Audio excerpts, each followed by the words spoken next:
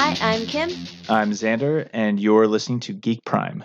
Looking at the recent release of Wonder Woman 1984 and all the upcoming Warner Brothers releases for 2021, many of you have probably caught wind of the news that Warner Brothers is planning on releasing all its upcoming feature films on HBO Max at the same time as their theatrical releases. So you've been looking into this. What's the plan? What new releases are going to be streaming on HBO Max? So, Wonder Woman 1984 got released on Christmas Day, and starting with that one, the studio is planning to release 17 movies through the rest of this year, 2021, including the anticipated remake of Frank Herbert's Dune, starring Timothée Chalamet and Jason Momoa, Lin-Manuel Miranda's In the Heights, the new Space Jam, starring LeBron James, James Gunn's The Suicide Squad, the new Mortal Kombat movie, The Matrix 4, as well as smaller movies like a crime thriller starring Denzel Washington called Little Things, another big one, Godzilla vs. Kong, the latest installment of the Conjuring franchise, and Tom and Jerry. Wait, Tom and Jerry, like the cartoon? Yeah. Sure, why not? Now that we know what movies are coming out, why did Warner Brothers agree to this? Wouldn't it defeat the purpose of theatrical releases? In a word, COVID. So yeah, this doesn't seem like it would make a whole lot of sense the way we traditionally think of the movie business, but it's something that experts think was coming anyway. Releasing on streaming at the same time or close to when movies are out in theaters. The pandemic is just kind of accelerating things. Back in March of 2020, just about every theater in the country closed, along with everything else in that spring lockdown. And from May to August, they started to slowly reopen, but not by much and to much lower attendance. Some are even closing again. And even the theaters that did stay open, people didn't seem interested in breathing the same air as strangers for 2 hours in a pandemic. AMC famously announced it was going to reopen and then said, you know what, never mind, like a day later. CNBC reported that at the beginning of the third quarter of 2020, AMC reported that their revenue was down by 91%, and they are the biggest theater chain in the country. Cinemark, which is the third biggest, was down by 96%. And that's just not going to recover, even if we have most people vaccinated by next fall, which some think we can achieve. It's going to be a lot of ground to make up. PricewaterhouseCoopers told MarketWatch that the cinema industry probably won't recover fully until 2024. And I mean, the industry lost more than $117 billion with a B in 2020 alone. 3 years is a long way away, and that's a lot of money. So Warner Brothers wants to get its movies out there and viewed, and while streaming doesn't give the box office receipts we're used to hearing about, it does allow them to count how many households are watching the films, and it does allow them to get subscription fees from the streaming providers. Like I said, there's a lot of people thought this was coming already. Kara Swisher even tweeted about the news, basically saying the writing was on the wall years ago and that the, quote, overpaid Hollywood babies need to get with the program. I love Kara Swisher. I know you do. That's why I put that quote in there. Was there any sign that we missed that this was coming? Yeah, not only did no one see this move coming, but at an entertainment law summit back in October, Warner Brothers chair Ann Sarnoff actually specifically told the audience that the studio was, quote, committed to releasing movies in theaters. According to reporting in the Washington Post. Someone who attended the conference told the Post that everyone pressed her on if they would release on streaming, and she said it was unequivocally true that Warner Brothers would release movies in theaters in 2021. And so, parsing the words, that's technically not untrue. That's just not the whole truth. They're releasing in theaters right now, but just alongside streaming. But clearly, that's not the way that anyone would interpret that question or that answer. So it's definitely a big shock to the system. Directors didn't even find out until when it was announced.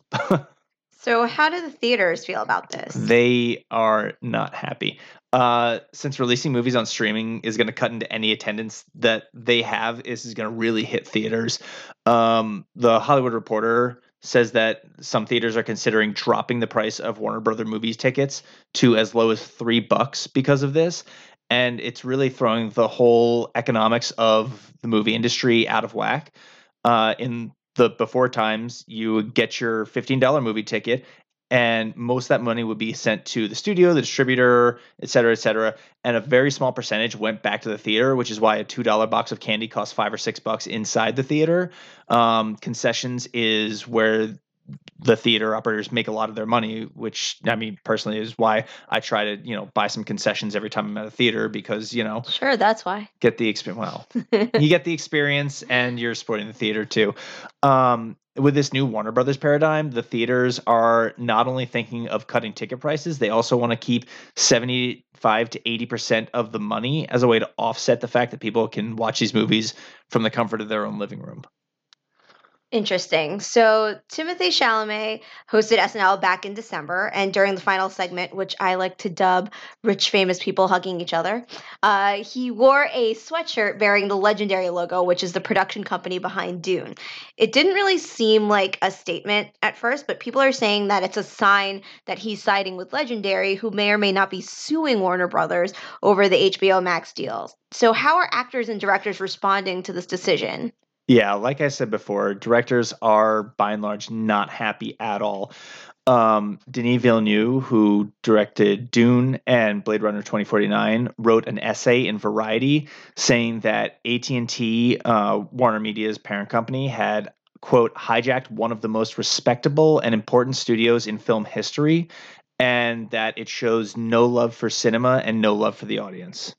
So I'm not gonna lie, I read that article and he lost me at hijacked one of the most respectable and important studios in film history because I was just like, it just gets worse from there where he just speaks in a really bloated way about his work. Well, yeah, I mean, this is kind of just what these folks, these directors and producers and some actors are feeling about this. I mean, it did kind of remind me of Steven Spielberg's reaction to Netflix and other streaming services calling them TV movies.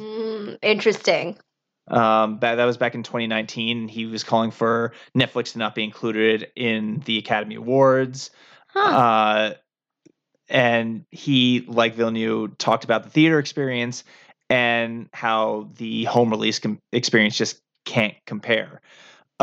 Christopher Nolan, who directed Batman Begins, Inception, and more recently Tenet, told the Hollywood Reporter, some of our industry's biggest filmmakers and most important movie stars went to bed the night before thinking they were working for the greatest movie studio and woke up to find out they were working for the worst streaming service.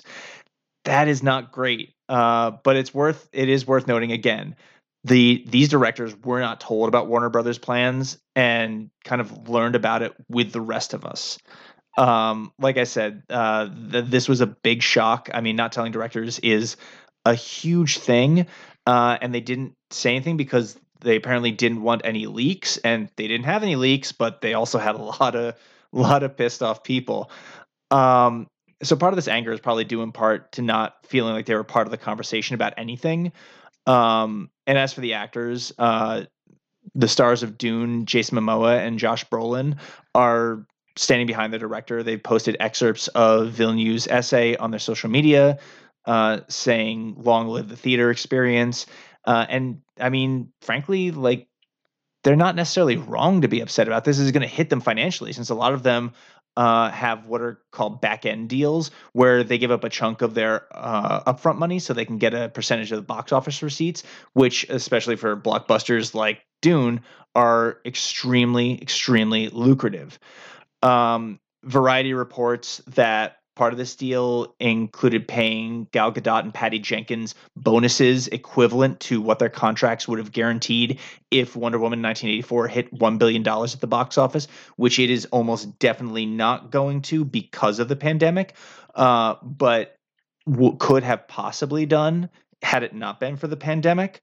I mean, the first movie made $800 million, so it wasn't out of the question for Wonder Woman 84 to hit that mark.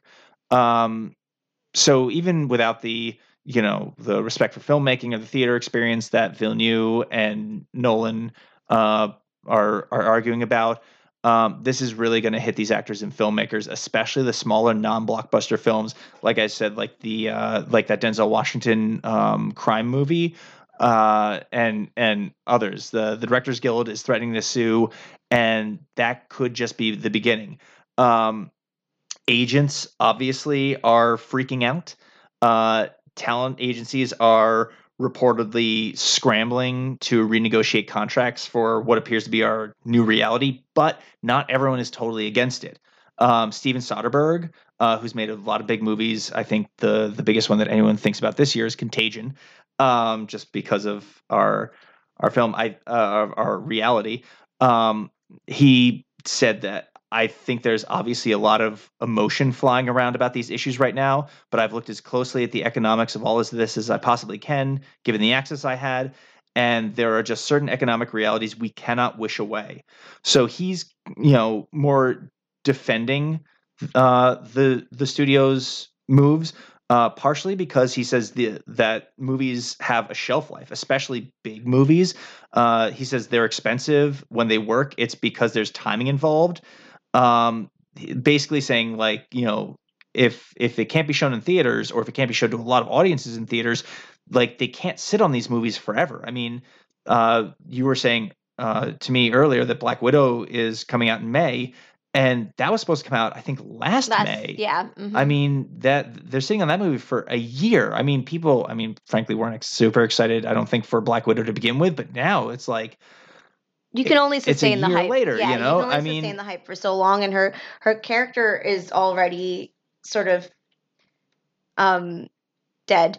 Yeah. I was trying to find an eloquent way to say dead, but she's dead, and she's inconsequential to the Marvel universe now, and it's just going to be a really and sad. that's Soderbergh's point. Yeah, he says I think they're he said I think they're looking at a scenario in which either they lose some money, or another scenario where they lose a blank ton of money. That's the decision. You've got to look at the next 12 to 18 months if you're a studio. The fact is, there is not a theatrical exhibition business that's worth investing in unless it's operating at 100% capacity. Any other version of it, you're throwing your money away. And that's frankly true. Like, movie theaters and production companies work a lot of times on a very thin margin. And it's going to ripple through, but this is not like this was just some decision that Warner Brothers just made just to make a decision. They made it thinking about all these interlocking pieces. Yeah. And also, I'm sorry, but like, we're in a pandemic. People don't want to go to movie theaters, and you can't. I love watching movies. I mean, you and I love going to see superhero movies, but also other kinds of movies. We love going to see movies and going out with friends and seeing movies. And I frankly would not go to a movie theater because it's just an unacceptable risk right now. Yeah. And to, I don't know, to force people to go see movies in theaters is, I think, a little blind and a little insensitive on everyone's part. So why HBO Max? So that is actually the easiest question of all of this to answer. So HBO is owned by Warner Media, which obviously owns Warner Brothers Studios, and incidentally DC Comics, which is why all of the DC movies come out from Warner Brothers. So it's kind of sending your content through your own provider. Easy as that. Sure. And there was a report about a deal with Roku. So where do they come into this? So Roku is the biggest streaming platform, not service, but platform. It's in 40 million homes. It's huge. The CEO of Roku invented the DVR. Basically, it's pretty impressive. It's in a family of devices known as over-the-top or OTT services. In addition to Roku, it's things like Amazon Fire, smart TVs, phones, computers, consoles, anything that's essentially not your TV provider directly, either plugging the cable into the back of your TV, using antenna, or using a cable box. Anything else, OTT. And some people have smart TVs and can access HBO Max directly. Others use things like Chromecasting from the HBO Max app on their phones. But if you have a Roku box, if you're a cord cutter, you don't have cable service, but you have Roku, which provides you with a bunch of options to purchase certain channels and view them, then you have access to HBO Max that way. But that wasn't true until recently. It wasn't available. HBO Max wasn't available on Roku, and been going through these negotiations for a while, and they got very contentious. And it was a big fight between Warner and Roku. Um, but with this decision, the decision to release all these movies over streaming, the heat was on for both Warner and Roku to get a deal done in time for Wonder Woman 1984, and it got done just days before the release. It came really down to the wire. It's similar to a fight that Fox had with Roku a few years ago, that Roku users almost weren't able to watch the Super Bowl because of a dispute between Fox and Roku. But the deal got done. According to Variety, Roku will now not have access to the ad-free versions of HBO Max on its streaming services, so they'll only have the HBO Max service with ads, and they won't be able to sell HBO as a separate Roku channel. They'll only be able to offer the HBO Max option instead. The rest of the deal wasn't disclosed, but it was almost definitely a big one. It let HBO Max appear on Roku and also on Amazon Fire, Apple TV, Google's over the top services, and places like Comcast Xfinity, to make sure that there was a big market saturation for Warner Brothers ahead of Wonder Woman 1984. It's a huge boost for HBO Max, frankly, because they are behind the game, and this gives them an opportunity to catch up really fast with Netflix, Hulu, and other streaming services that they were just really late in the game on, in terms of content and subscribers. What does this mean for the future of movies? So I don't think it's the death knell of theaters that some people seem to think it is, but it's definitely a seismic shift.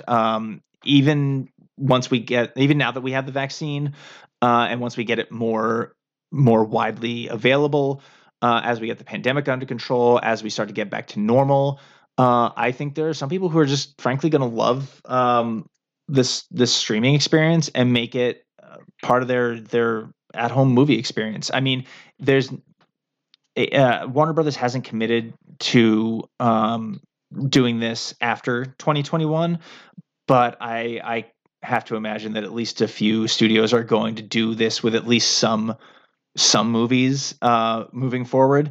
It's going to be something I think the industry won't ever be able to put back completely in the bottle.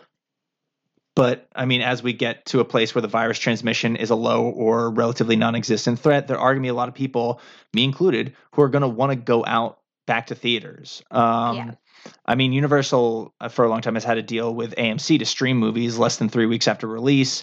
Paramount has deals to stream a lot of its movies, and that didn't destroy movie theaters. I think there's still going to be a thing about going and sitting in a dark room with a bunch of people to watch movies. And it's just not going to go back exactly the old way in 2022, like Warner's CEO implied in a statement. But I mean, one of the last movies I saw in theaters was Avengers Endgame, and that's back in 2019. But I saw it on opening night. I know you did too, and we saw it separately on opening night. But just the reactions of that audience were just an amazingly huge part of that experience. And even movies that don't get that kind of response are great to see in theaters. I mean, the Mission Impossible movies, the Fast and Furious movies, those are really fun movie theater movies. The Martian was really great to see in theaters. They're all movies that I frankly am glad I saw in theaters first, or would want to see in theaters first. And things like horror and thriller movies, I think, get even more intense on the big screen. So I think theaters will survive. I don't know exactly what they're going to look like in 2025, 2026. I don't think a 100-year-old industry is going to wither and die in the next 5 years. It'll have to adapt and change, but I think it can do that. And I think it can do that while offering new avenues for people who maybe can't afford to go out and see a movie. I mean, we saw that with like Movie People ate that up because it let them see movies for a lower cost. I think the economics are going to change.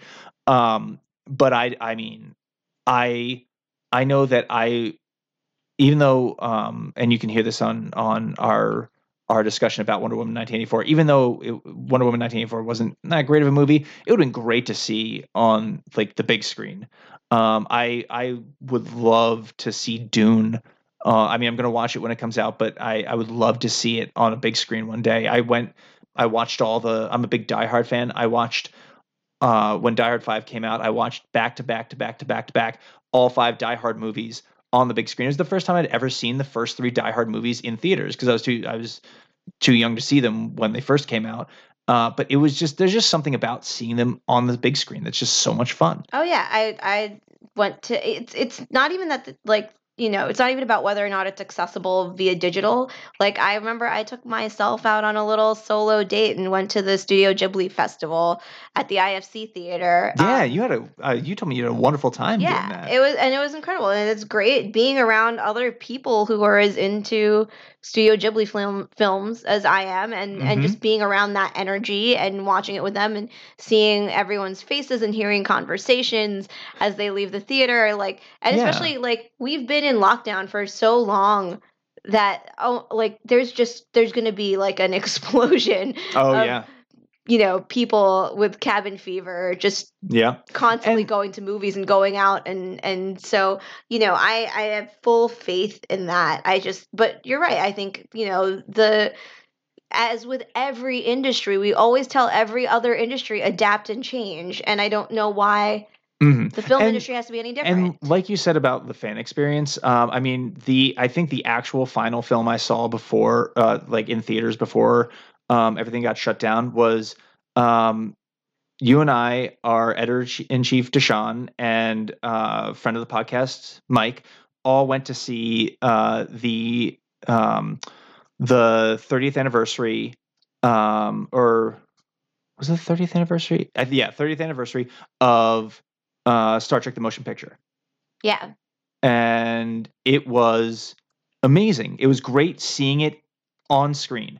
I love seeing it in a theater. Like I said, like you were saying with the fans, being there with a bunch of Star Trek fans was amazing. When I went to see the Die Hard movies, it was a very small group of people, but it was a bunch of people that loved Die Hard enough to spend $30 and their entire day just in a theater watching Die Hard movies. And it was just so much fun. I mean, they even they were doing trivia between the movies, and they ran out of questions because we all knew the Die Hard movies so well. Like, it was just a lot of fun being around, like you said, that energy. And then you get experiences like right before Die Hard 5, we were taken to a separate area where we got to meet Jai Courtney and Bruce Willis, which was, I mean, it was incredible. Yeah. It's one of those things that isn't going to go away, but is going to change. Yes. So if you have any thoughts, shoot them our way. Thanks for listening. Remember to subscribe, rate, and review the show wherever you get your podcasts. So check us out on Twitter at GeekPrimeX, all one word, Instagram at @.prime, on Facebook and YouTube as just Geek Prime, and read featured articles at any time at geek-prime.com.